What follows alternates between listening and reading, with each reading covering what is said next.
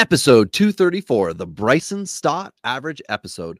We've got spring training underway. The WBC is knocking stars out left, right, and center. And we're tonight going to talk about additions, injuries, extensions. Ty, there is no time to waste. It's time for Dingers! This is Dingers, way more than fantasy baseball. We keep it real when we talk and knock it straight out the park.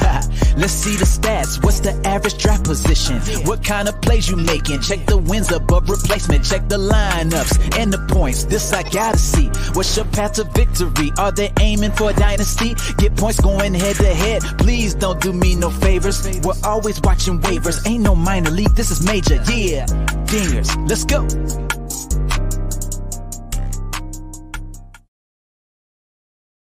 Welcome to Dingers, the only fantasy baseball podcast for smart people. It's not just Jared Kalenic that wins you championships. That's why week in and week out, we're delivering tips and strategies to help you live that straight up OG lifestyle. Tyler Childs, joined as always by Robbie Baseball from what looks like an NRA rally with the old Dodge Power Wagon in the back. Well, come on, Ty. Big truck news, as I had said on Twitter, was coming on the next podcast. And I mean, the truck, she is alive once again. I got it to run last Sunday. I got the timing all sorted out. Very proud of myself. Redid all of the engine's electrical digitals by myself. And as soon as it ran, and I immediately took the carburetor off so that I could rebuild it. And it's just going to be fun times this spring with fantasy baseball, trucks, and boats. I guess I got to work also, but yeah. For those of you not watching the live stream, he's got a picture of the Dodge 79 Power Wagon. He's got a piece of straw hanging out of his mouth and overalls. So, and I got a camel on my hat, but that's a minor league ball team. Yeah. Anyway, so this is my favorite time of the year too, Robbie. But it's because of spring training statistics, not because of anything that you listed. Right. You know, but we're gonna get into it today. There's lots of real fun, juicy stuff in this spring. Like, you know, there's hype on prospects. Like, if you look at this list with the WBC, we've got qualified guys leading categories that are just like. They're reach guys. These are guys you reach for in your drafts, and it's gonna make for some interesting seasons, especially redraft. Probably, like, I think redraft's gonna be crazy this year. But we're gonna get into that. Before we do, let's do what we're the best at. A long time ago, someone decided to put stuff in glass bottles. In some of these bottles, they put juice or milk, and that was stupid. Today, only alcohol and a few other products remain in the containers from the gods. It's time for beers and bourbon, because good advice only comes in a bottle.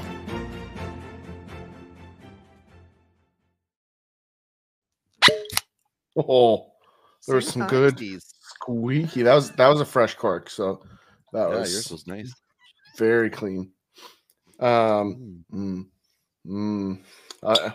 Yeah. How about a Woodford, ladies and gentlemen? Yeah. There you go. And well, I mean, it might be just gentlemen and a lady, so we don't actually know that. We should probably look at the demographic stats. Whatever. Well, we know the demographic stats aren't good enough that they're following on Twitter because through the Baseball Pods fantasy baseball tournament bracket, we were one and done this year, which was unfortunate, but we went up against FTN, which is a very large site they probably have more employees than we did votes for. So they could have just sent a little quick company internal email and ended that one PDQ this year with us. But I feel like that has lost a lot of its once upon a time fun, which I think it started during COVID and everybody had lots of free time on their hands at that point in time. But I think the big reason it's become less fun though, isn't because it's just set up to skew towards big platforms, right? They need to set 100%. It so that there's a bracket for different categories, right? So, similar to the way the NCAA splits, they don't put all their best in one category, right? And then sometimes they intentionally put good teams against each other early on. Like We're recording on a Friday night. FDU just 16 seed just upset Purdue tonight, which is a crazy upset. Second team in history to do that. So fun things though. These can happen in the baseball pods, but it should be like industry sites, right? So if you are owned by NBC or you're owned by a large platform, you should be there, because really, like, that can be their own mini championship, right? They all fight each other for number one in their bracket, and they can call that their own thing, right? But then it gives all of the smaller platforms something to do. It's an easy solution. It's just a matter of putting it into action. I like that idea. I also think just the fact that like 3 of the 4 years it's been tainted by people trying to like well, in one case, like bot voting a couple years ago. I think that was last year. There was some bot voting going on.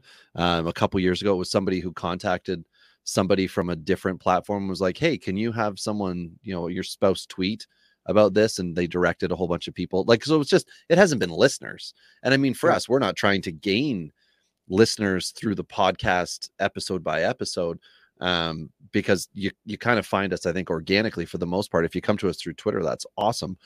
We used to be a lot more engaged, but as time and life has went on, Twitter's become less of an entrance point and more of an attack point for people, where they just want to tell you you're wrong, even though it's like off-season stuff or dynasty rankings and all that stuff. So, I mean, you withdraw a bit because you don't want to go on there to get into those conversations. You're happy to have the debates, of course, but it's got to be like a debate where somebody knows what they're talking about with you, not just somebody saying, why do you have, Nathaniel Lowe is your number 6 dynasty first baseman? That's stupid. And that is their argument. And, you try to reference like, well, did you see what he did in the second half last year? I didn't like ranking him that high, but watch the drop off and think about what's going to happen in Texas. And then you try to logic into the conversation, and then they start getting into ex-Wobas. And you're like, no. It's baseball. It's not just stat. We're not buying stocks here based on, sales information. We're looking at potential outcomes here in a more realistic sense. So anyway, here's the crazy thing that I would have fired back at him, Robbie. He's, of those 3 guys that are the major ones on that team, I think he's the most likely to be a potential MVP candidate, right? And that's saying something with Seager and Simeon there. So, like, I would back you there. Yeah. And I will say this, though. SB's in the bag, Bubba. That's what I'd like to call I will say this, though. No one attacks me on Twitter about my Nomar Mazara take. So, I think we are good. Yeah, sure. Okay, well, that was like a joke of the day, Ty, but I've got one for you. So I was mentioning my truck earlier, got it running. So it's not safety allowed on the road yet, but I had to go get some air in the tires. Went to the local gas station and go to get it, and there's a charge. And I'm like, what in the heck? I have not paid to put air in my tires in years. So I went inside. I didn't have any cash on me. And I said, what's going on? Why are you guys charging me for air in the tires? And he just kind of looked at me and he's like, inflation. Jeez. I feel like I can't tell if you made that up or not, but either way, it's a terrible joke. I actually have a baseball related one, which is, why did the baseball team hire a pastry chef? Oh, I'm very interested. I don't know why. Or batters. There you go. I like it. I'm gonna bring that one to work. I am bringing that one to work. Yeah. I thought you'd like that one. I do. So tonight, Ty, we're making it fun and exciting for everybody. We're going through some spring training hot news, I should say baseball hot news, mostly spring training related, of course. And if you've got an injury on somebody from, that you roster in Dynasty, we're going to talk about the guy that got hurt and then what the team might be thinking. And in addition to that, some spring training stats, because we can't get away from them during this precious time of the year for you. So we'll kick it off with former Blue Jay prospect, now Minnesota Twin prospect, I guess now converted outfielder Austin Martin, shut down now with the UCL sprain in spring training. That is unfortunate. We've talked about him a little bit, how the dynasty the value has worn off through dynasty leagues, and this might be a good time to pick him up. I would say you could double down on that right now, Ty, if you still feel that way. I'm not in the Austin Martin book of acquire, but for those that are, it just got a lot easier. But I would just like to reference Minnesota, Royce Lewis. You could have some issues here. I don't know if it's once upon a time, Josh Donaldson complained about Toronto not being in a position to allow his body to heal the right way as far as he was concerned. Maybe Minnesota has an issue with that too. I don't know. But what are your thoughts on that with Austin Martin? At all interested? I'm out on Austin Martin. This just feels like one of those injuries that's going to keep him out for long enough for him to hit the gym for 6 straight months. Like that just feels like that's what this is like go beef up, like do limited baseball activity. Like you're not strong enough to be a pro. You've got all the other skill sets. Just go get strong. Right. And whether there's a UCL thing underneath of it, I don't know. It just feels like one of those phantom injuries to me.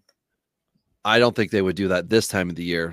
But maybe they're trying to just get him out of the USADA pool so that he can bulk up. Why wouldn't they do it this time of year though? No, but this time of year this is when you play baseball.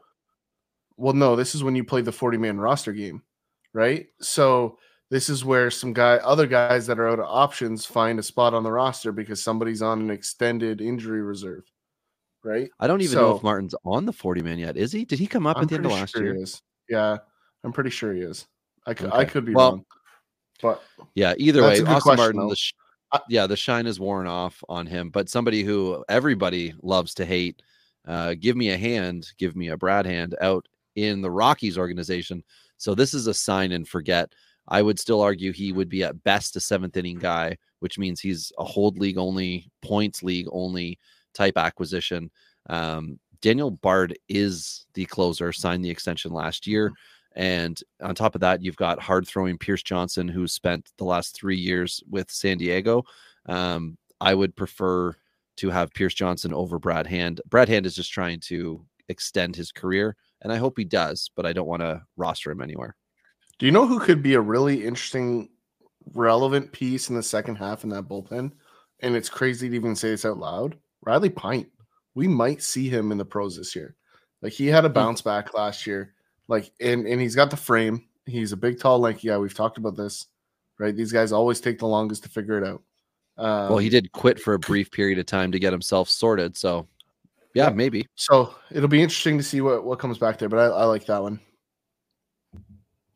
Okay. Do you want to talk about the surf draft, or should we hold that off for later? I like it. I'm really proud of myself, Robbie. Well, tell everybody what it is so that. Yeah, so the Surf League is the Canadian leg of the bigger Earth League, which is a bit of an industry or let's say committed dynasty players or redraft players mixed into a bigger pile. So there's a league component to whoever has the highest roto category points. There is a individual component, and we are in the Canadian League. There's a Great Lakes League, there is a Southeast, there's a Bay League, there's all kinds of different leagues all over the place as part of a bigger thing. Part of it is we're raising some funds for some charities. That's a big component of it. It's required to be in person, so we got to do that last week. Thanks to Nick in our league for hosting us at the bar. But yeah, I mean, it was in Hamilton, Ontario. For those of you that don't know where that is, use a map. This is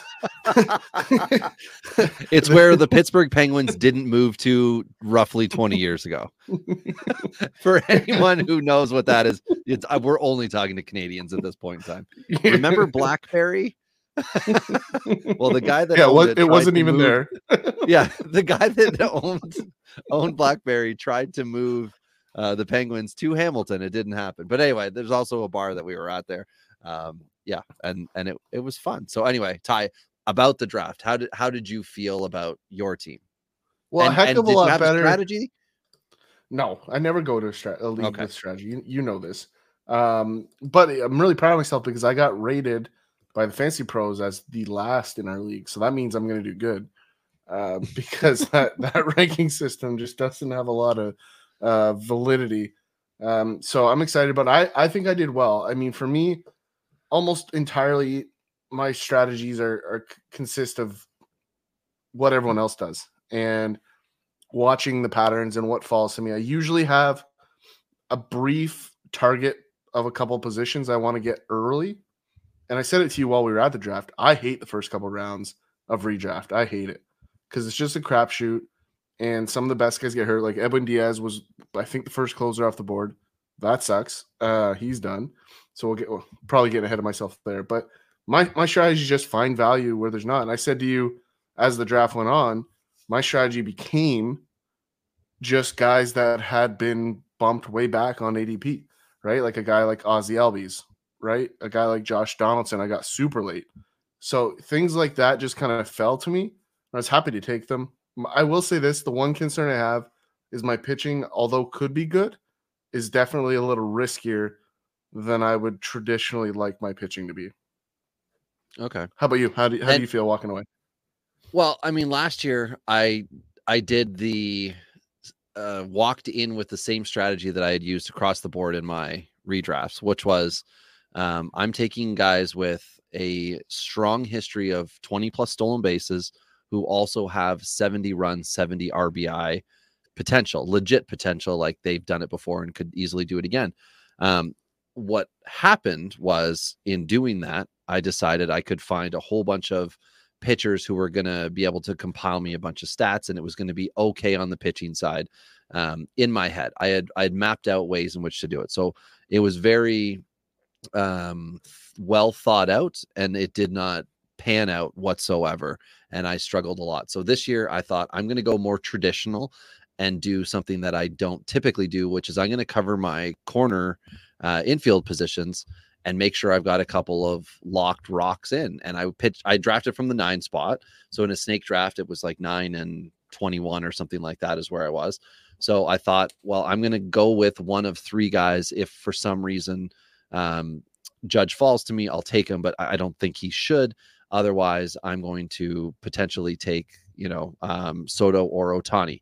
And it ended up being Ohtani, which why wouldn't it, right? I mean, that's my boy. If we're picking one, if I have a favorite son, it's Shohei. And then on the way back, I'm trying to remember exactly where I went here. I think I went with Devers. I was kind of off to the races at that point. Ended up Matt Olson was my first baseman, and I had a good, solid looking infield. I was happy with that. I think Verlander may have been my next one, and all of a sudden I had 2 pitchers 10 rounds earlier than I had the year before in all my other drafts. So I felt good about it, because drafting Ohtani, especially specifically through the NFBC website, you pick whether he's a hitter or a pitcher. So I thought it allowed me to make him my pitcher. And if I have a good rotation without him and he's hot at the dish, I have the option to go in and kind of get him. But what I did do was early on, I thought outside of Stephen Kwan, who I wanted to make sure I got for the average and the 70-70 potential that he's got, was I wanted to take chances with my outfield, because there's 5 positions. And in MLB in general, there's just more outfielders than there are any other non-starting pitcher, relief pitcher position. But in NFBC, they only count closes. So relief pitchers are limited in their value.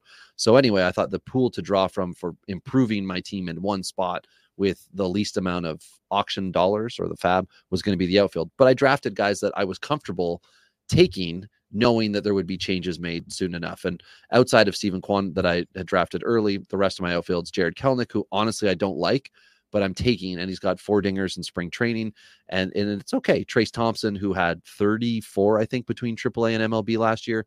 Bubba Thompson, who swiped over 60 bags. You kind of get the idea. I'm picking categories with these guys. Jack Swinsky with Pittsburgh, another bat first, power first type guy. And then there were guys that you kind of mentioned that you picked that had slipped back a little bit. Ezekiel Tovar with Colorado, I decided to take a chance on him. CJ Abrams, similar situation. And I did get Wander Franco. So I should have a good shortstop between all of those guys. I should have one good one. And then some of my other chances are Bryce Harper. When he comes back, that will be a guy for me. I'm hoping for a James Outman. That's with guy with the Dodgers to be effective. I did take a chance and also wanted to piss you off by taking Nolan Jones. But when we talk about spring training stats, that's far less fun and exciting than it was when I drafted. But yeah, I kind of like what I did. I still took the type of pitchers I normally take, but this time I took them when they're supposed to be taken, which is like in the 200s instead of like in the 150s, like I kind of forced myself to last year. So I'm quite comfortable headed into this year. Whereas last year I felt like I needed some things to break my way. This year I just need health, and I should have a really competitive team and get to add to it without spending, $200 to try to add, a category guy whenever it starts to occur in May, right? I'm not going to need to go and get that $100 April guy that breaks out, right? That Mercedes, or I guess Quan was one of them last year, who, if he wasn't drafted. Yeah. I mean, I thought it was really interesting. And like, we were, looking at some of the other picks going off the board, like, there's some guys that went a little earlier than I thought in that draft. But like, that's where I'm in last in the preseason ranking. So what do I know? Well, and that's a lot of watching draft boards, Ty. Like, a lot of the guys who get the idea of based on what are other people who play on NFBC seen, and should I dive into that and jump the line, which Ryan, who, thanks Ryan for organizing the draft and managing all of us cats to get us all there for the draft. He talked about it, like round 11, he had a guy. I don't remember if it was Garrett Mitchell or whoever it was. I think he just knew, based on like, when you want the guy, you've got to take him this round because he's not necessarily going to be there any later. And I thought, yeah, that's a very site specific thing. You could look on Yahoo, do the same thing. You can look on Fantrax, and because of the dynasty aspect, Fantrax can be a little more wonky than the rest. But if you see a guy typically going like ADP's 150, then you need to get him at 115. Otherwise, he could be gone, because some drafts he'll slip back to the 180s. Other times he's 120. So you just have to, kind of play the site that you're on to get that info. But anyway, you haven't had any players get, injured since the draft, have you? No, I mean, Karma says I should be good because every one of my players got hurt last year. So I would hope that there's a little bounce back in the step here moving through. But yeah, I mean, I like it. I know Quintana went down for you. That was a draft in another format, but yeah, that was in the Dynasty League. He was my first round pick. I was very excited to be aggressive on him and just thinking really good, happy thoughts. Not so much. Yeah, no, not so much on Quintana anymore. And that was my reaction when you took him. I was a little surprised on that one, but I don't hate it. I thought you could have got him in the next round. That was all. But at the same time, injuries do happen. And there's not a lot we can do about it. Sorry to all the Edwin Diaz owners out there. I think Freddie Freeman's fine, even though the egos of the rest of the Canadian players are destroyed after getting pumped by Mexico. I mean, listen, you have to, when you talk baseball, you can't load the bases multiple times in a game for Randy or Rosarina. Like, there's only a handful of guys you just don't load the bases for. And he's one of those guys. And he cracked it open. They had a chance in that game, even without Freddie. They just couldn't get the right guys out. But injuries do happen. Freddie Freeman looks like he'll be fine for opening day. It was just a tweak, and I think that's the old. I make a lot of money over here, guys. Team said I can't screw around. I gotta shut her down. But there's lots of guys. Justin Dunn's another guy that's going to be on the shelf at the beginning of the year here. We don't really know a lot here, Robbie. They haven't put a lot out there. It's kind of like he's hurt. We don't know how long it's going to take. I think very similar to what we talked about with Austin Martin off the top. A little bit like maybe a Nate Pearson, who was hurt, not hurt, all of last year trying to get his stuff figured out. That we might be there with Justin Dunn because, the thing that I've said to you over the last couple of years with Dunn, I've always been concerned with the violent release. And just the stuff's not bad, but this was always my concern with Dunn, is whether he can stay on the mound enough to give you value.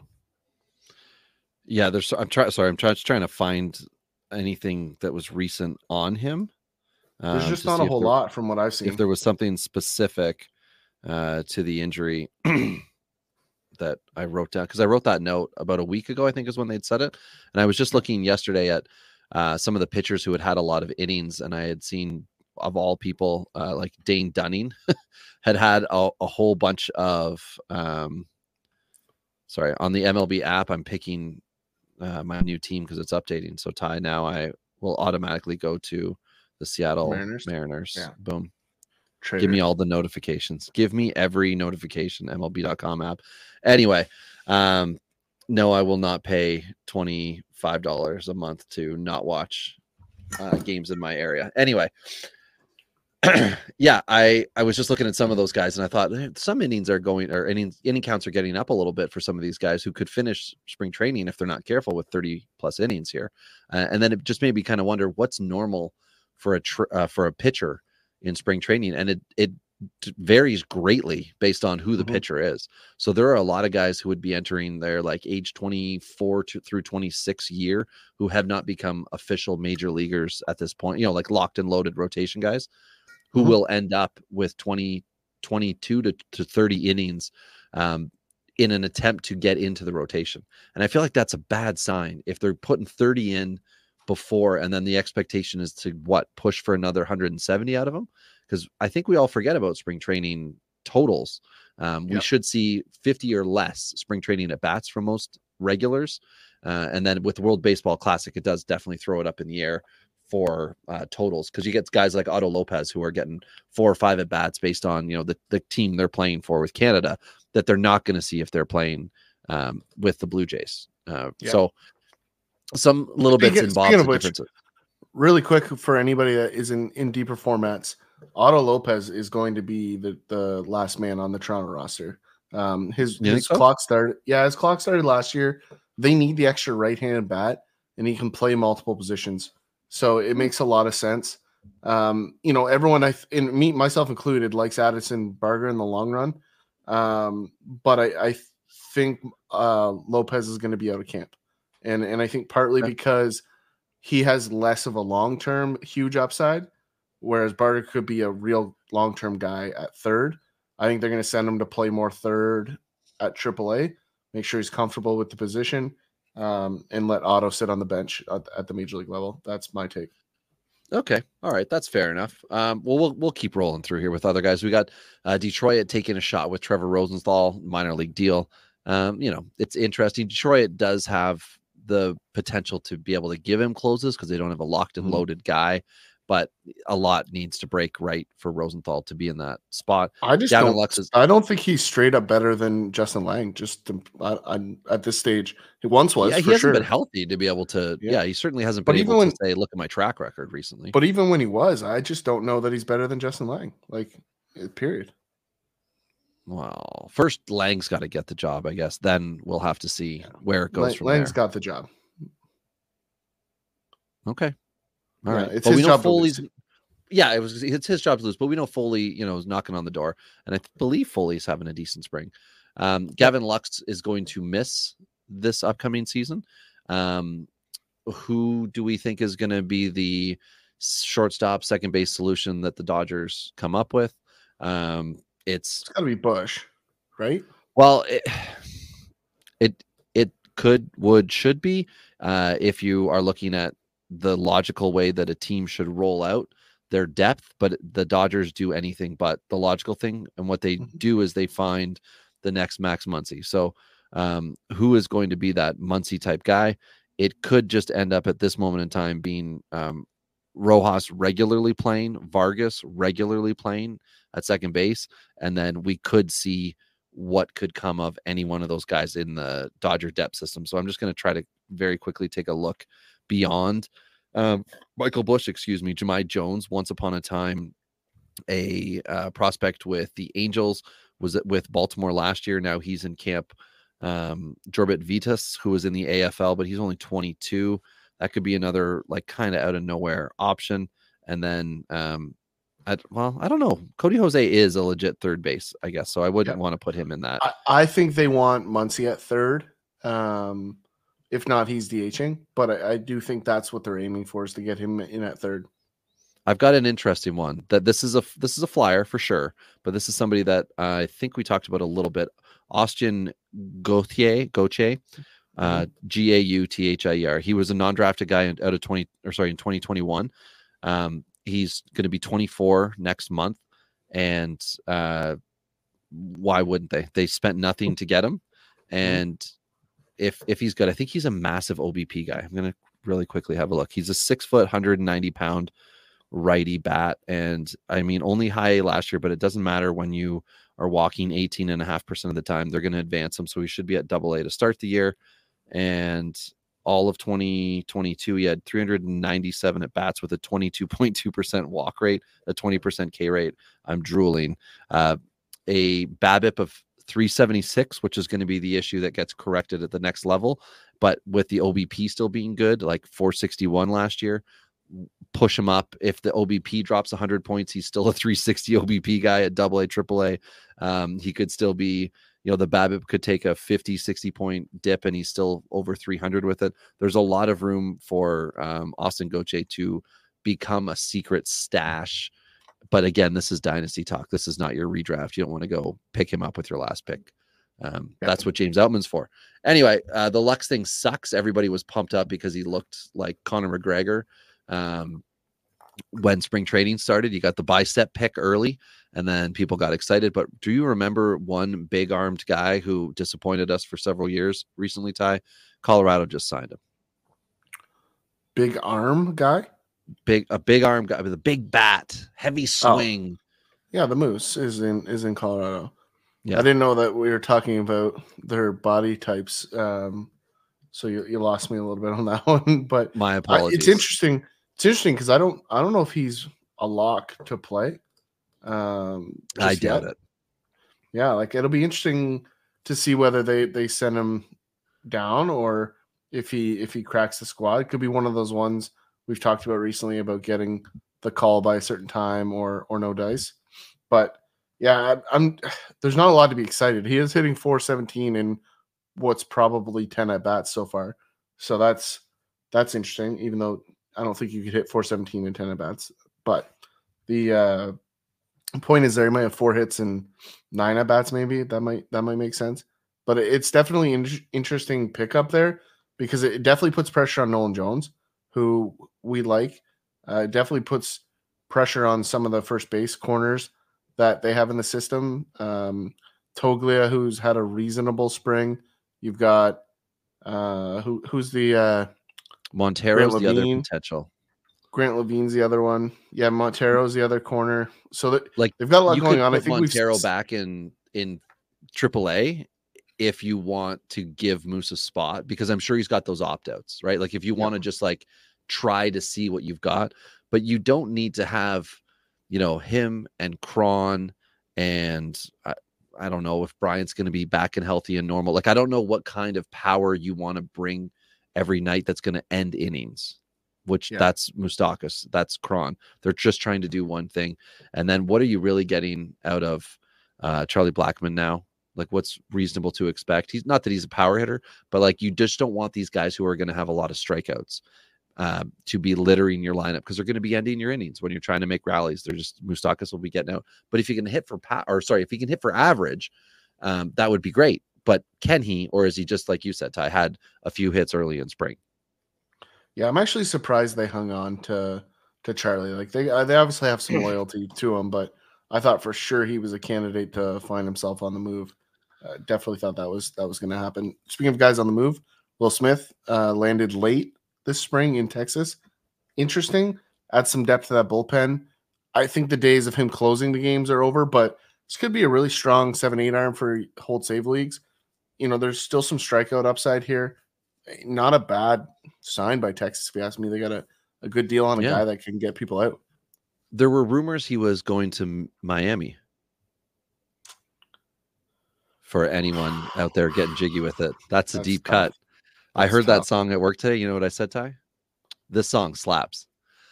It's been a year. It's not a bad song. It's not Never a bad forget. song. Never forget. Okay, anyway, Edwin Diaz, who everybody does want to forget, is out with the patellar tendon injury.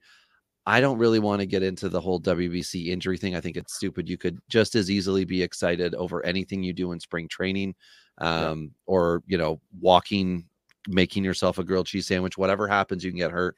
So I think that's kind of irrelevant to this. He's out. What do we do now? You've got Dave Robertson. You've got Well, I think it's the one thing I think is really interesting. Ottavino, really. Yeah, with Diaz, I can see Zach Britton ending up there too. He's still floating around as a guy just to add some depth. It's kind of a high ticket signing. He was in New York. He there's a lot of things that line up there. But the interesting one, how hard is it to do a jump in a celebration? Like, how many times are guys going to get hurt in this thing? Like, that has nothing to do with WBC. Like, do you not know how to jump? Like, I just don't understand it. Like, that's the thing I can't wrap my head around with these injuries. It's just, well, once upon a time, Mariano Rivera got all mucked up, shagging balls, right? He loved to do it. He just got hurt once. So injuries are super random. But for this one, I kind of the Raley, Ottavino, Robertson thing.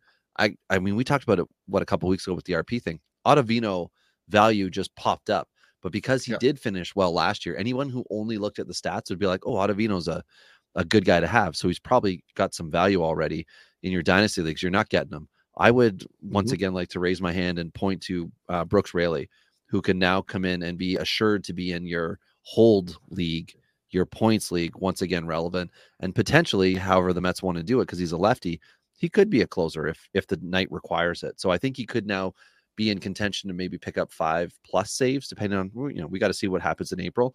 But the nice thing is that the Mets are still set up decently. They kind of had 6 starting pitchers. They had a pretty good bullpen. They still have both now. They still got 5-man veteran rotation. They still have a decent bullpen. But the wind taken out of the sails, that marketing department has some work to do for the fan base once again. I don't know. They picked up your boy today. Did you see that? Who? Dennis Santana is now a Met. Oh, really? Wow. Yeah. I have not seen that. That's exciting. I had a long day. You know who could be a really interesting addition to the bullpen that nobody's going to talk about for a couple weeks here is Eliza Hernandez. Starter, could turn closer, upside. Tyler McGill, less likely, but also could fall into that category as well. So those are 2 guys that I think have the potential to fill some back inning roles for that team. And like you said, they've got that depth.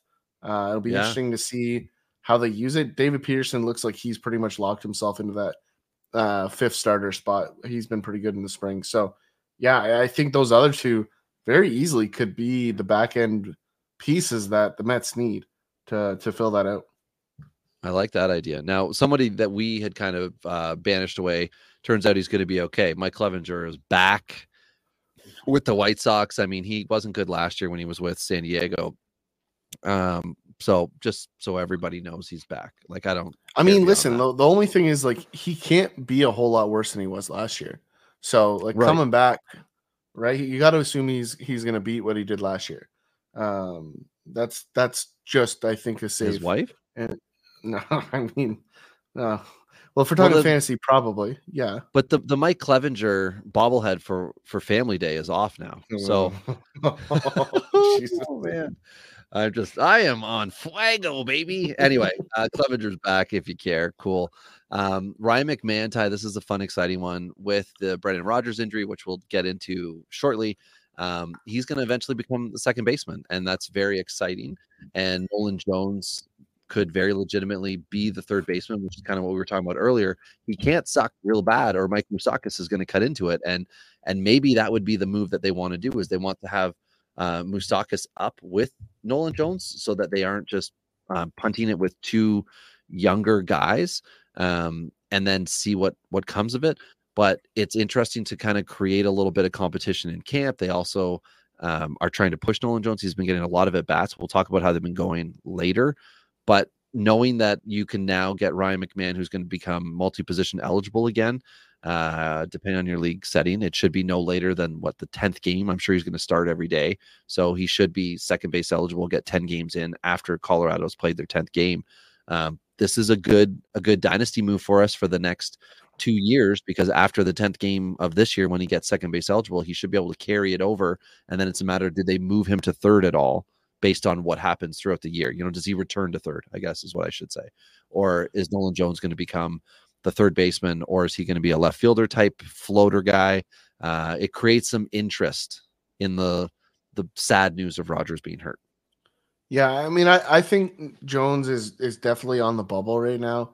He needs a strong finish to secure a roster spot for me, because otherwise he needs to get regular at bats to figure out or reset. Yeah, you can't give him 10 a week in whatever your Thursday, Sunday games. That's not going to work out well for him with a pinch hit here and there. He needs playing time. The real issue though is they don't have outfield depth. They're really shallow with outfield depth right now. They've got Bryant, who's not even a traditional outfielder. Blackman, right. And that's the other thing. There's no talk about him going to third. Right? They're not talking about Bryant. They're talking about Jones is now the guy to go to third. Why wouldn't Bryant be the auto? Because they have no depth. They have none. Like I have zero. Right, Hilliard's gone. Right, they have Blackman, Daza, and Nolan Jones. Right, like that's Daza's straight average, which we talked about him in the outfield thing. And the other thing, the other guy, he's the only guy that can play center in that group. Right. And the other guy that I was really excited about was Sean Bouchard. And I mean, we'll talk about it later, but Sean Bouchard could be gone all year. It's likely he's out all freaking year. And I am so sad about it because the door was already open for him with everyone healthy.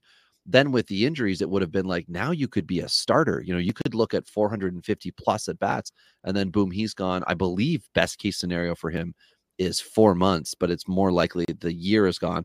And I think he's 26, closing in on 27, which means next year he'll be a whole year older with 0 at bats underneath him after having an amazing 2022. It's a major setback in Dynasty, and I've been picking him up in a lot of leagues. So I'm not cool with this because I wanted it. But the Nolan Jones potential here could level off. But it's got to pay off if you have both guys. And I mean, we might see Zach Veen a lot faster because of all this, right? Like that, absolutely, that's a real reality here.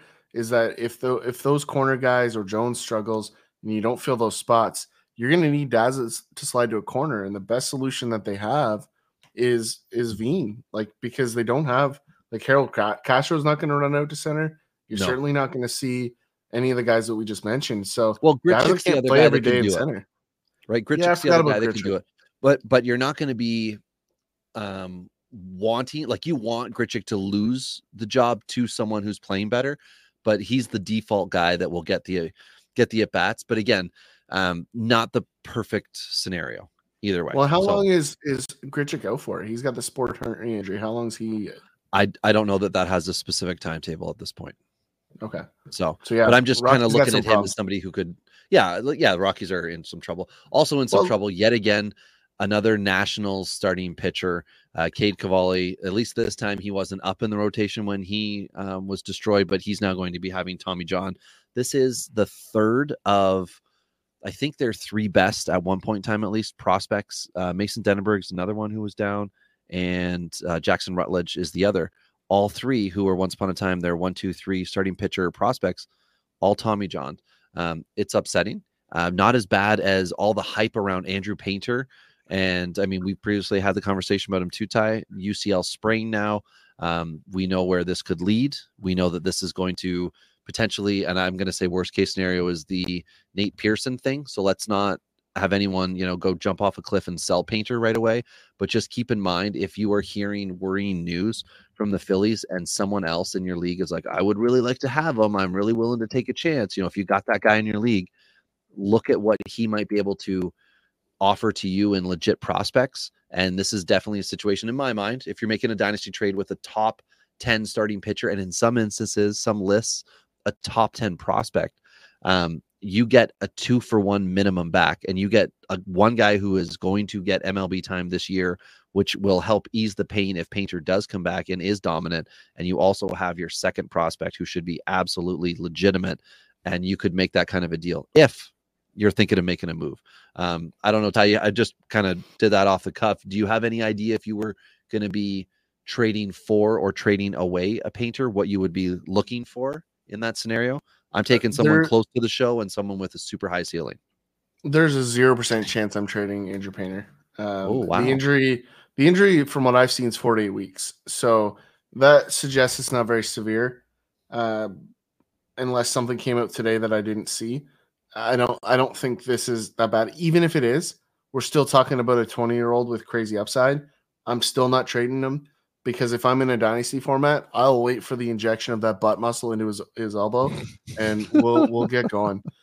So like I don't see this as a problem either way as a dynasty owner. Now, if I'm in a redraft, you dang right. If somebody offers me anything at all, like I'm taking it. But right. And you get those keeper leagues too, right, Ty, where you have really interesting, like every keeper league has different costs associated sometimes with keeping players, where, it's like a 5th round pick if you've kept 7 guys. And sometimes for prospects, it's like every prospect after 4 is like a 15th round or later pick. Like there's all those things where like I like to rank them really high because I know that they always seem to have the exact same impact on your fantasy team, but people want to really heavily weight the bats for prospect pedigree and forget the fact that who wins your leagues just as equally. Well, it's your pitchers, right? It's the guy who goes out and throws 140 innings when he was expected to throw 10, at the end of the year, but he ended up putting in basically a full year for you. Those guys are the ones who are your league winners just as much as, I don't know, name your top prospect who comes up.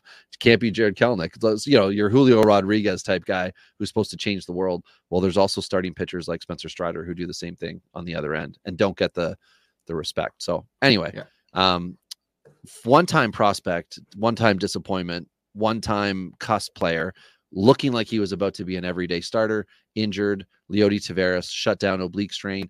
Ty Q, Josh Smith, Clint / Jackson Frazier, Ezekiel Duran, and the guy who will actually win the opening day roster spot, Bubba Thompson, battle. Now there's roster spots up for grabs with Texas, and I love it. I think this just for sure ensures Bubba Thompson gets in. But Josh Smith, I'm going to guess, has the next spot on the bench. First guy up, fourth outfielder. Jackson Frazier, who I'm going to call him that because that's what apparently his name is, despite what a lot of fantasy sites are doing, calling him Clint still. Fangraph still calls him Clint. But I don't know. He's been okay, I think, in the spring. I don't know if you have his stats up here, Ty, but he's been a player at least.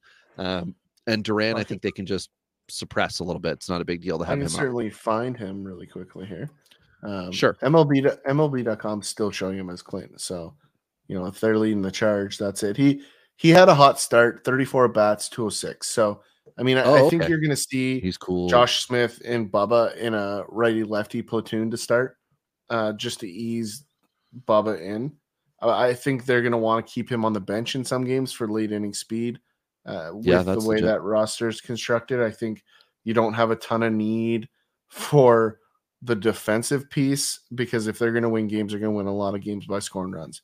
But late in games, I could see him. So I think that you're going to see a little bit of both usage. And if you look at what that bench is going to look like with guys like Sam Huff, in all likelihood making that team at some level, I think you're going to have a need to have him on the bench sometimes. So I think that's going to be why he cracks it and why they go platoon. And also, they like Josh Smith. Josh Smith, what you don't see on the stat sheet is that Josh Smith has a ton of hard at-bats.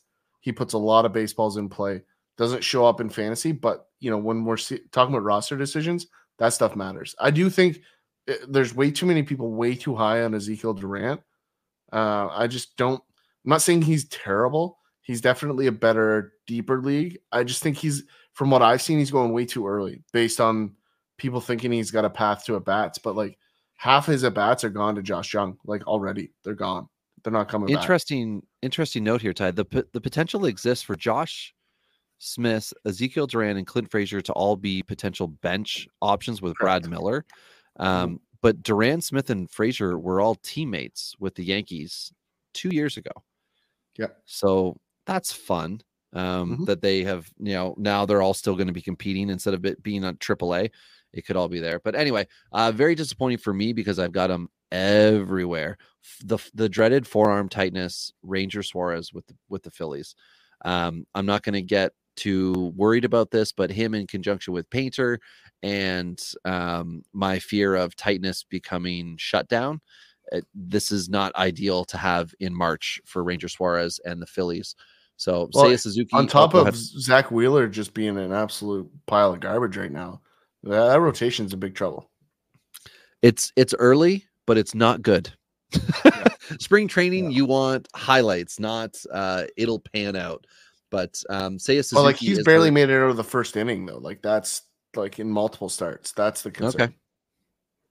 All right. Well, Seiya Suzuki is hurt. He's going to miss at least the first week of the season. That's the outfielder with the Cubbies.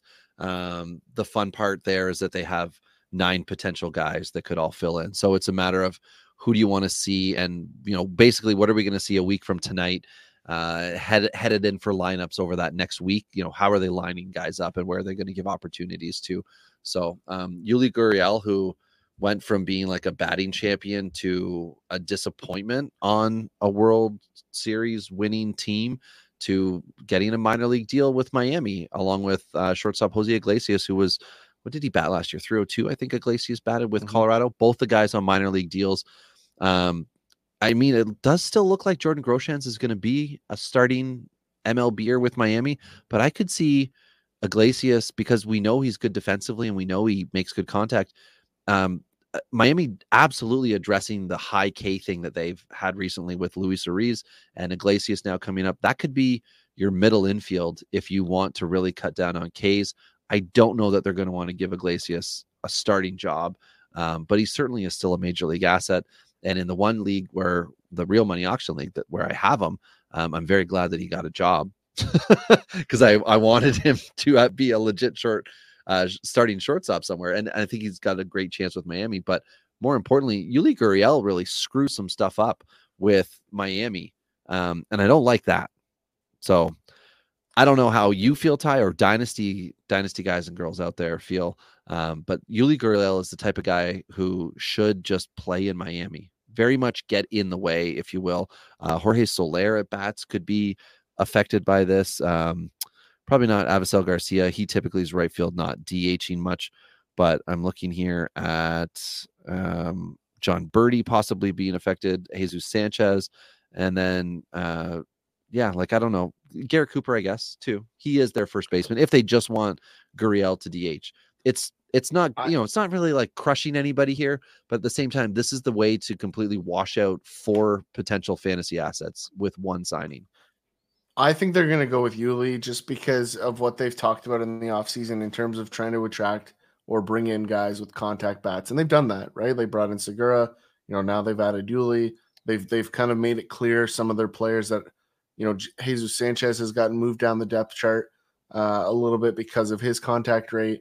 Now, like, those are the things that they're doing that are kind of right there and obvious. So it's just a matter of following that trend, because I just don't see a scenario where Yuli doesn't open the season as their starting first baseman or DH right now. That kind of is interchangeable for him, but he's a pretty good defensive first baseman.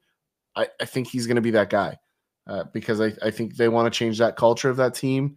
And if you keep running the same guys out there, you're not going to do that. So I think they're going to use it for that purpose. It would make their lineup, Ty, two mashers only, and that's Chisholm and Jorge Soler, and they're top of the lineup bats anyway. So it does, the idea of Gurriel coming in, it does allow him to kind of be slotted anywhere. And then we are assuming Jacob Stalling is going to be better than he was last year. There is some hype coming around Nick Fortes, who's like a catcher first base type guy. But that doesn't take away from the fact that you might be completely fine with having Gurriel kick around. And I mean, we're not close to making final roster cuts. He would be a final day type cut. Gurriel, that is, if he wasn't in the plans for Miami. Yeah, I don't think he goes to Miami if they didn't make some guarantees, if I'm honest with you. I just think he has enough pedigree that at his age, it's like, guys, listen, if you're not going to play me, don't waste my time. I think that's a conversation that was had there, but I think it does a couple important things. If we're assuming Jazz is hitting 2, which I think is the safe assumption, and you put Gurriel right behind him and Soler behind that combo kind of works out. You got some guys that are going to get on base, put a little pressure on the pitcher, and then you're going to go to your big bopper that just needs some pressure to get good pitches. So, I think that roster construction makes a ton of sense. So it'll be interesting to see if they go that route. But if I was a betting man, that's what I would do. Okay, well, Ty, I know you as an informed man more than a betting man. Vladdy dipped himself out last week from the WBC, alleged knee inflammation. What say you? Time to trade, right? Yeah, no, he's good to go. You hold. I mean, he was my first round pick in the Surf League. You went Vladdy. Okay. I was 12. It was tough. Like, I could have went Machado, who was my other guy that I was looking at, but I had targeted Jung a lot later. I think Jung's going to be the rookie of the year, so I targeted him for a later acquisition. So I made that decision based off of that. It was too early for me to take the risk, and I also think Vlad's just too far back. Like, he had what most people consider a bad year last year, and he hit 30 home runs, and that team got better around him. So I don't see a way that he's not better and I think I got a steal there. But I think anyone that's concerned about the injury shouldn't be. I think that was, listen, like he got a little tweak, kind of like Freeman we talked about earlier, and it's just like, listen, you're not going. We pay you to be here. You're too important to this team. You're not going. So I don't think there's any concern at all in that scenario. Okay. San Diego's wasting a roster spot on Rougned Odor. That's all we need to say about that. More importantly, JJ Bleday was getting time with Oakland right off the hop in center field, and I was getting ready. I had the note, could be a sleeper over Esteury Ruiz. Nope, he's been sent down. Now, Bleday was not terrible, was not overmatched. However, Oakland just made it clear that they wanted him to be in minor league camp over major league camp. So everybody...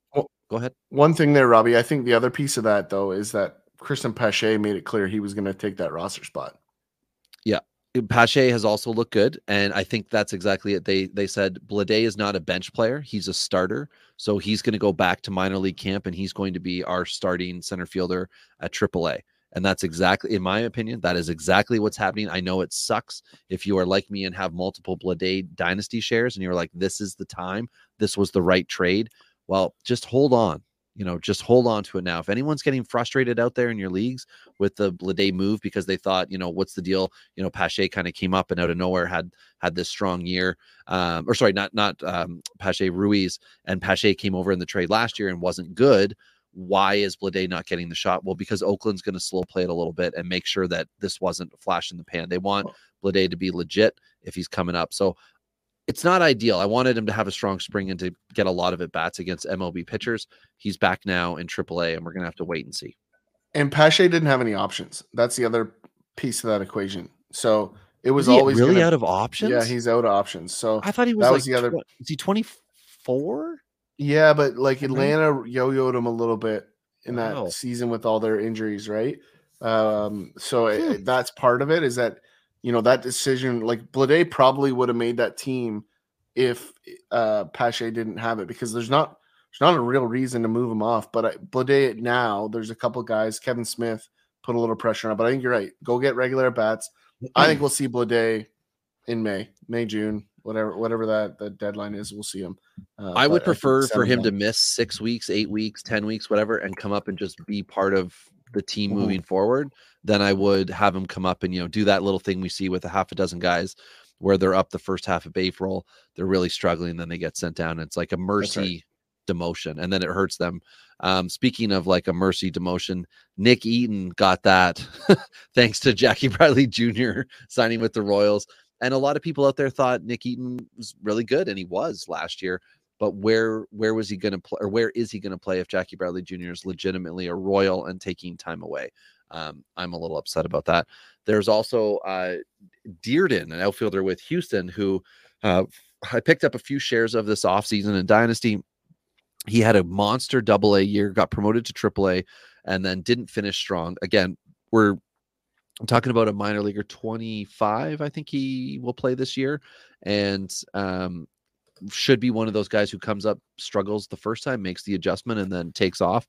I like him with Houston. But again, Houston has disappointed me in recent years with their promoting of outfielders and then not giving them time to play. JJ Machevitz is one example. We also have Jose Siri, who now with Tampa Bay is apparently going to be a liked player after everybody completely disliked him last year. And I was the only guy out there on the Siri mountain.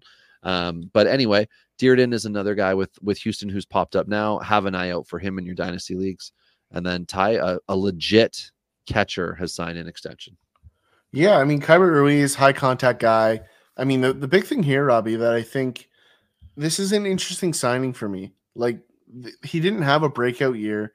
The deal is pretty team friendly, but at the same time, like if you're Keibert Ruiz, why? Very happy. Like, why though? Like, why? You're saying why? Like, I mean, for me, like if you think you're great, like this is always the concerning thing for me. Like if we go back and we look at the what was his first name? Polanco in Pittsburgh, Gregory Polanco. Like one of the first guys really to be part of that like extension of arbitration, right? Like that was really where it Matt started. Moore was like the most severe case of it. Yeah, and so like 2 starts. But just look at the history of all these guys, right? Like if you go back and you start to stack it up, like the guys that sign these deals don't have a great track record. Okay. You know, Acuna's was richer than this, right? His obviously has a pretty promising start to it, but like, you know, at the same time, like that's my big concern. And listen, I was in on Ruiz. I like Ruiz, but this scares me a little. Like I just, you can't bet on yourself at that point with the pedigree that you have. What do you know? So I don't know that it's reasonable. It's just that's the gut, and I can't shake it. Interesting. Excuse me. Bless you. Yeah, bless you. And I couldn't hit the mute button because I had to cover I chose my left hand and I couldn't cover the mic. Sorry, everybody. Well, you are allergic to 8-year extensions. All good. And so we got a guy here with Tyrone Taylor who was probably going to be the odd man out in Milwaukee, in my opinion. He was third, fourth outfielder, and I was so excited for him, Ty. So excited for him. And he's hurt for at least April, and that sucks. Garrett Mitchell's the center fielder of the future. He's going to be there now. We already know Yelich is the left fielder because you can't have left fielder that sits on the bench. That's called the DH, and they're giving that to Jesse Winker, who's already doing that.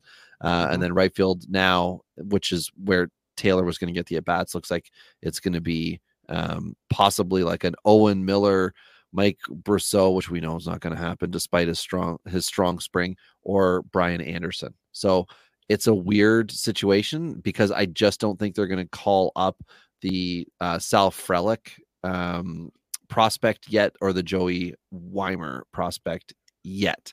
Tyler Naquin is a non-roster invite with Milwaukee, though, so that would be one under the radar if there's some type of injury that occurs where he could swoop in and just become the starting right fielder.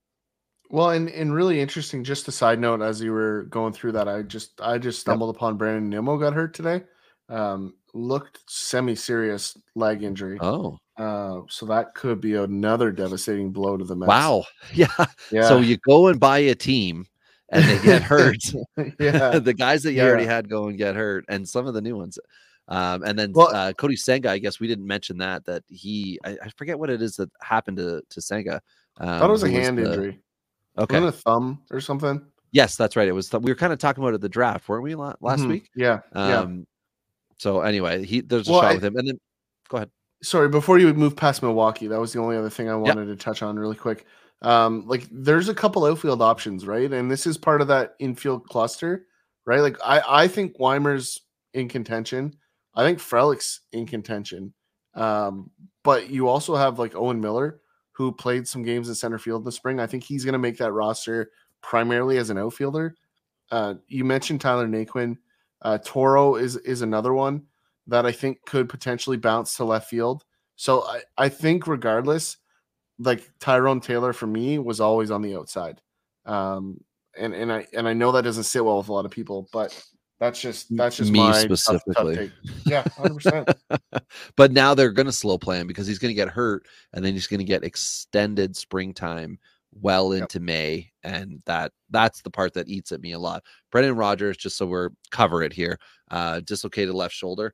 I can tell you, as a guy who has been a trainer on a hockey team with a player who had a shoulder issue, it can become a massive deal depending on how he heals himself, and if he actually rests or if he tries to push himself a bit. If you try to push yourself a bit, you can have issues with your socket, and you can have movement where your shoulder pops out more often.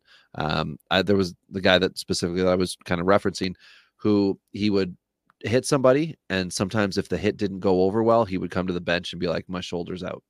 And he would need to like either sit that day and the next day, or he would be like, can you try to pop it back in? It was effing disgusting. But and this is a 16, 17-year-old kid who's trying to do it. I don't think an MLBer trying to make millions of dollars is going to be pushing himself. So what I'm saying is we could be without Rodgers for quite a while here, which is going to allow that Colorado situation we mentioned earlier to kind of become fun and exciting for us, unless everybody sucks. Yeah, there's a lot going on there for sure. Yeah. So Ty, right before we do spring training stats, because that's basically just you talking about guys that are doing things that we do or don't care about. There's a couple starters who I think Their dynasty value was recently dropped. Andrew Painter, in my opinion, his dynasty value has recently dropped. Joe Musgrove with the broken toe in San Diego, which we know could affect, and we kind of talked about beforehand, Adrian Morejon, who could slide into a starter role. This could more or less kind of cement that. And then yet again, Tyler Glasnow out.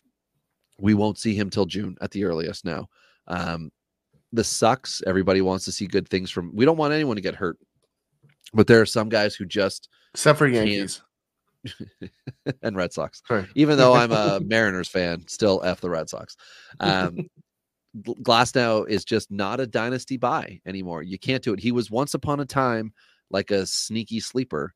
And as soon as he kind of had that establishing year, that was it. That was the time to make your deal, be done with him, and then allow him to be good for that, whatever it was, 12-week period before he got hurt. I think it was 2021 was when all this occurred for him. And now we're like a year and a half later. So anyway, Glasnow, if you're still in on him, you're stuck, you know. But spring training stats, I do have a few guys I will mention in and amongst your others. But really, my friend, the floor is yours. Yeah, I mean, you have a couple guys here that I'll leave for you. I mean, there's some really interesting stats. Like, Robbie, I've been sending you like constant updates on Mickey Moniak. It's hard to block texts. Yeah, but it's something, you know, we talked about Mickey Moniak.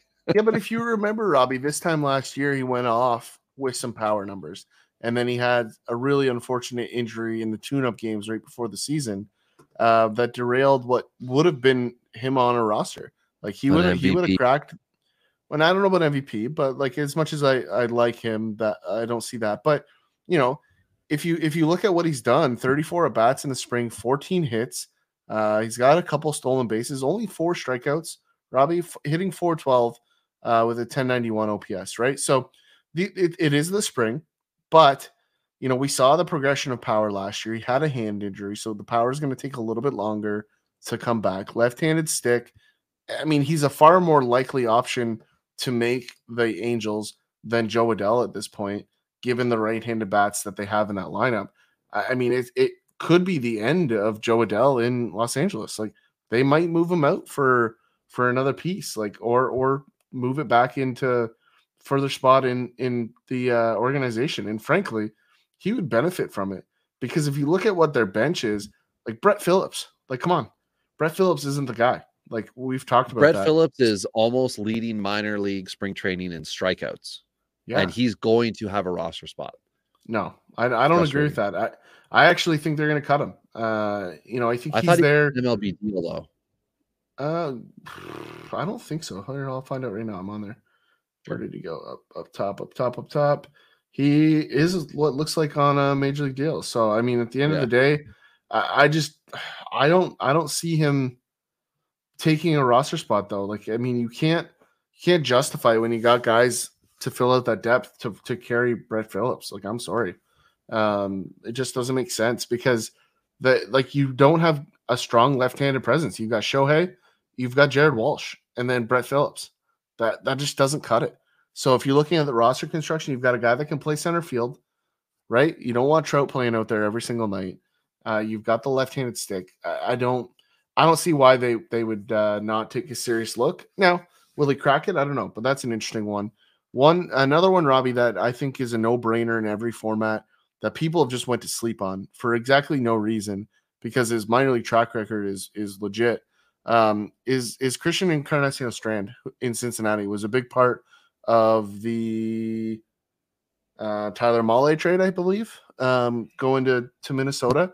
Absolutely destroyed minor league baseball as a member of the Twins. And you know, the Twins hate having legitimate power bats, so they were like, we got to get rid of this guy. So they sent him to Cincinnati, and you know, he had an okay finish to the year or last year. You know, whenever he got there, he had an okay year. And at the end of the day, this is a guy that has 15 hits in the spring, 26 at bats, Robbie, 15 hits, 13 Beautiful. RBIs, 4 bombs. Joey Votto's on the shelf right now. There's a real chance he cracks that team out of spring training just out of necessity. And Joey Votto might never be the starting first baseman for Cincinnati ever again. He might play DH, he might spell, but this could be the changing of the guards, because he's doing everything he can to win that job, and probably has a real shot. So that's an interesting one. We all know about Jordan Walker being great, so we don't need to talk about that one. The one that I think is, for me, I want to flag, Robbie, and I flagged it before, is Tristan Casas. Now, he's hitting okay in the spring. He's hitting 389, 1089 OPS, 2 bombs, 6 RBIs, 5 strikeouts. He's not going to be a huge strikeout guy. Sorry, he has 9 strikeouts. I read the wrong line there. 9 strikeouts. Did you say Casas? Tristan Casas, yes. Yeah. So just for anybody that's heard me transition, because I was all in on Casas, and then as he got to the upper minors, like, the thing that I've seen is a lack of balance. He's strong. Like, he's lifting balls out in the spring that probably don't go out in Boston, right? They probably don't go out in the fall, right? So he's going to have a couple month window where maybe he can lift it. He's also going to be facing significantly better pitching. But, like, I've watched him a couple times now, and just anything off speed, he's absolutely lunging at, and he's just got some hand-eye coordination. But when you're talking about a guy like Casas, who you need in terms of value to hit for power, like, I'm really concerned about the power, because he's more than strong enough, but, like, he's playing in a depleted minor leagues right now, depleted spring training rosters. He's only got 2 home runs and 36 at bats with talent pool. Like with a guy that you're wanting to see power numbers from. Like, for me, if you ask me Strand or Casas, it's a no brainer. Like, and it's Strand all day, every day. And I think a lot of people have it the other way around. And I think that's, like, why I want to flag Casas, because I just see him getting exposed in a really, really big way. You know, Jason Dominguez is very similar, less of a bottom half problem, more of a top half problem for him. But it's just these guys that everybody thinks are going to be great because they're strong. That doesn't make you a great major league hitter. Ask Franchy Cordero, who, by the way, is hitting 538 in the spring. Yeah, having a huge spring. 1538. Like, he's for sure going to crack that squad at this point in Baltimore. We have a good body of work from Franchy Cordero. I don't know that he's all of a sudden going to turn that light switch, but definitely if you got an empty roster spot and you want to take a flyer, like, Franchy's going to get some at bats, so it's not going to fall on deaf ears. And sticking with the number of hits, which I always like to look at in the spring, Jared Kelenic, you mentioned earlier, 14 hits, 4 bombs, 9 RBIs. Yep. And the big thing is the strikeout numbers. 6 strikeouts and 32 at bats. Like, that's a significant improvement against the starters, right? So one thing a lot of people miss in the spring is, if you look at a guy like Buddy Kennedy, right, who's also having a decent spring, is he starting every game? Probably not, right? Whereas Jared Kelenic's getting run out against the starters every single game. So those things matter when you're looking at spring training stats. And so for me, Kelenic's on that list of guys that we want to look at. The power numbers are always a little bit deceiving with the wind, right? A guy like Derek Hall in Philly is going to get way overblown. A big, strong guy, 297 batting average, but 5 bombs, leading spring training with Matt Olson, who obviously Matt Olson's good. You're going to want to take a look at that. Both guys today, Ty, just hit those 5th home runs. It was a 4-man race that started with Kelenic and then started to build up. Everybody started to catch up. And then finally today, those 2 guys hit bombs that broke them out in front. Well, but if you look at the guys that are chasing, Michael Conforto, who we've talked about as a guy that's a huge underrated piece. Moving back, I mean, the signing in San Francisco is the worst thing that happened to his fantasy value. But you've got Andres Chaparro in New York, who's never going to play. But having one hell of a spring for people that are staring at stats. All of a sudden, he's going to be like, wait, what? Why isn't this guy playing? That's exactly it. Do you want me to hear, Ty?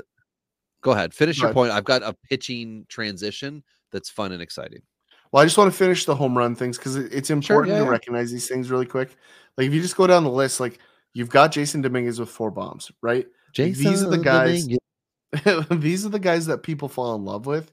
I'm not out on Dominguez. There's a weird swing here. It's a little flat at the top of the zone. I could see him actually getting beat like middle and in. like lower in the zone. And so it's a weird swing. And I just think he's going to get beat in a couple spots, kind of like Chris Davis, where there could just be a bottomless pit that makes him not a pro. That's the big concern I have with Dominguez, because obviously the rest of the skill set's there, right? The kid can obviously hit for power. He's making good contact. So there's just an alarm bell going off there that he might not be the superstar yet. But it's certainly too early to say he's not going to be that guy. Sorry, Robbie. And then go ahead. One last guy that is also on this power chart, but does have a little bit of a strikeout flag that think's going to crack the roster as well, as Parker Meadows in Detroit. I think he's going to make that team because he's been better than his brother. He actually there's a real outside shot that his brother gets cut because of him. No, but not likely. It's a joke. But it's there. So just the guys at the top of the list. Like, I always like to look at hits and power. Or who's making good contact, like not just contact, because there's lots of hits in the spring, but who's hitting doubles to go with those power numbers, right? I mean, at the end of the day, that correlation, it's not super high, because the most home runs with anybody on the leaderboard doubles, the first guy that pops up really is Tristan Gray with Tampa Bay. He's got 3 bombs and 4 doubles, right? So nobody before that on the doubles list has more than 4. So, and Gray won't be going up against starters also, Ty. Never, right? But Franchi's in there with 2 bombs and 4 doubles, right? So, there's just things that you want to compare. It's never one stat category. I think that's where people get lost in the spring. Sorry, Robbie. Go ahead with the pitching transition. For sure. Well, I'll just put a bow on your talk about watching who guys are batting against with Joe Adell. He started the spring 12 strikeouts and 22 at bats. And that was major flags right there. But since then, he's only had 3 Ks his next 12 at bats. So although the line looks really bad, he has actually adjusted within the spring. Now, this could just be who he's gone up against, might have control issues or be working on a pitch. But again, when you get into the minutia of this, you've got to consider those things. And Joe Adell making a minor improvement at this point. The dynasty value is totally league dependent right now. Like, there are leagues where he has a big price tag, attached in salary leagues. Guys are just hoping to get rid of him, or they're in so deep they just can't. So they're crossing their fingers. Like, he makes the roster. They're crossing their fingers to get out from under this, what now looks like bad investment. Well, and he has started to come off of the bench as well. So like those at bats in the back half of that stat are probably against some of the reserves. Now, we are to the spurt, like part of the spring, where you're starting to see the real bullpen start to come out more regularly. So we're not all the way there yet, but yeah, it's definitely a flag regardless. It doesn't matter how you look at it. Yeah. So just some things of note for people. Quickly rhyme off a few guys who are doing well with Ks. Matt Boyd with Detroit's the most impressive, 17 Ks, 9 innings. JT Brubaker with Pittsburgh has 20 Ks. Cole Ragans with Texas has 20 Ks. But then this one here, Ty, I want you to guess the team. Okay. I didn't write it down on purpose. Excuse me. So these are people buying for a potential SP4, SP5 spot. Aaron Brooks, Angel Sanchez, Wilmer Font, Julio Teheran, Cole Hamels.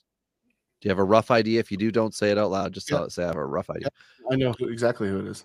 Ryan Weathers, Jay Grom or Groom. Okay, so say the team. I can even tell you who SP4 and 5 are going to be. Just say the team now. It's the Padres. It is the Padres. So tell me who you think is going to be SP4 and 5. It's going to be Teheran, and it's going to be Weathers until Hamels is ready. The other guys in potential here, Michael Wacha, who because of his deal, I think he's SP3 there with Darvish and Snell 1 and 2. Nick Martinez is battling for a spot. Also, and this is just, I think, silly, Seth Lugo, potential starter. But you know who's gonna sneak in here, Ty? That's right, everybody. Brent Honeywell Jr. is gonna sneak in here. And why, you ask? 11.1 innings pitched in the spring, 16 Ks, and a 1.24 whip. That's right, everybody. It's time to go and get yourself some money from the well. Yeah, but his ERA is like 14. Irrelevant. It's 6.35, and that is irrelevant. Anyway, that's down from like 3 days ago. So that's. I just thought it was definitely considered. Like the Honeywell. I just don't know how you don't run. I just don't know how you don't run Tirano. He's been excellent. I see that as an. I almost said Anderson Espinosa, but I thought that was more of a giveaway because he's like the prospect who left, came back, whatever. Because he finally got some MLB time with the Cubs, but once upon a time he was an elite guy in a trade. I don't have any other pitcher notes, Ty, but I'll very quickly just say my other hitter notes. One really quick recant on what I just said with Tehran is that very much the opposite of Honeywell. His ERA got imploded in the last couple of days that I didn't catch. Oh, okay. So whatever happened in the last couple of days, he's backed up on that statement. So I just wanted to toss that back in. Okay. Nolan Jones with Colorado. We talked about it earlier. 16 Ks and 33 at bats with a 100 average. Not ideal for a guy who basically has a starting position available if he can earn it. Ryan Noda, who was a Rule 5 pick with Oakland, that just means he needs to be on their MLB roster. Looks like he could be in return to previous team mode, 16 Ks and 29 at bats in the spring. Juan Brito with Cleveland. He was part of, what was the trade with Colorado that brought Brito here? I feel like he was the guy. Anyway, that's not the important part. The important part is that he's got trade? No, Grichuk was Toronto. Sorry, who did you say? Juan Brito, who's with Cleveland. He has 10 walks right now in the spring, and that is impressive. James Outman with the Dodgers outfield prospect. Was that the Nolan Jones trade? Sorry. Could have been. Maybe it was the Nolan Jones trade, but maybe it was. Yes, that might be correct. James Outman, 1,021 OPS outfield prospect with the Dodgers, who looks like he should be outfield 4. Alex Call with Washington. He's amongst several potential Washington Nationals who could get a run and then need to be a competent MLBer to actually continue earning it. 371 average, 925 OPS, 2 stolen bases. And within that 371 average and 925 OPS, no home runs, doubles machine. That's Alex Call. So he's still good in your OPS leagues if you can go that way. And Ty, I thought I'd mention this because I talked about wanting to possibly take him or Nolan Jones at the end of the Surf League draft. And I went with Jones, but Nolan Gorman, second baseman with St. Louis, 324 average, 2 dingers, 9 RBIs, and 954 OPS. Impressive. We know there's playing time concerns there. Will Benson, I talked a little bit about him on Twitter with some of the fantasy baseball friends we have on Twitter. 400 average, 1 home run, 5 stolen bases, and 30 at bats. I love Will Benson. I loved Will Benson a year ago when I took him from you in the Rule 5 draft in the Real Money Auction League. I wanted good things for him. It didn't happen. Everybody loves Corbin Carroll. I love me some Will Benson as a potential starting center fielder with the Reds, and the fact that he could just get to play. He can't suck, right? He can't bat $160. He's got to be a legit contact bat, which has always been the fear with him, high Ks and potentially low average. I'm hoping that that's in the past. Corbin Carroll, who got an extension, 8-year extension, still Ty has 0 home runs this spring. But hey, power's the last thing to develop. Haven't we learned that? Anyway, joking, everybody, it sometimes doesn't develop. 8 walks this spring, which is great. So he's patient, and the average is plus 300. And Tim Lopes, the actual second baseman for San Diego this year, just kidding, is currently the spring training MVP. The Lopes, who was a Mariner, then moved around last year, has a 452 average and a pretty solid stat line across the board. Isn't spring training fun? Ty, do you have any other fun, exciting names, stats, or things we should know this time in March? This one's going to hurt a lot of people, but he's looked really sharp. If you need the whip to be great, that's the one alarm bell. But if you're looking for some cheap strikeouts, Yusei Kikuchi's looked really, really good in the spring. Oh, right. Yeah, we haven't even and not just like big strikeout numbers, which he's always kind of had, but the whiff rate is way up. He's dusting people, and it's just the walks, but he's been better. He has 9 walks in 13 innings, though, Robbie. Oh, wow. I did not know that. But he's also been it almost looks as if they've been trying to teach him when to pitch around people, right? In the couple games, it's like he's not pitched to somebody that he has a bad matchup against. He's kind of faded them a little bit and then gone right after the next guy. So those are the little things that you don't necessarily see in the stat lines in the spring. You have to watch the games, and that's one that I've seen a very different pitcher in the games that I've watched, because I made a concerted effort, just to get in there. Conceited effort. Well, it is a little conceited because I want to be right on this. It was conceited. Yeah, but at the same time, this is one that I think could be real good value given the fact that everyone's so out on him. There's just the strikeout upside, the win upside is there. You're gonna get beat up on the whip. So if you have a walks format or anything like that, be careful. But the batting average is 136 in the spring, Robbie, which real good. So, he's not giving up hits, that's for sure. 6 in 13 innings. So there's enough there. Jeffrey Springs, I think, is one that a lot of people had some doubts on. He's been dominant in the spring, 0.4 whip, just 9 innings, but no earned runs, 3 hits in those 9 innings. One guy that I'm super interested by, just a guy that when I saw him pitch for the first time, I was astonished by him, and that's Graham Ashcraft in Cincinnati. Just a really odd, easy-looking 99. And he's been okay in the spring, 15 strikeouts, just 2 walks in 11 innings. So that's a guy I could see kind of being a breakout on the pitching side. A guy that just not a lot of people in on. Like Brandon Pfaadt's a guy that's, everyone's kind of looking at. He's had a great spring as well. Nobody's really paying attention to those second-year guys that are ready to grow into it. Like I know you've got a couple guys, Robbie, that you like. That's a guy that I could see stepping out of the shadows. Okay, yeah. Josiah Gray certainly would be the one on my list, like leading the list for me as forgotten. I do have one more to add, Robbie. Yeah. Yeah, one more to add, Robbie. Just a guy that everyone's forgot about, and I own him everywhere, Robbie, and that's Dustin May. I keep talking about him because I just don't hear about him. Don't think enough people are high on him. He's been really good in the small sample in the spring so far.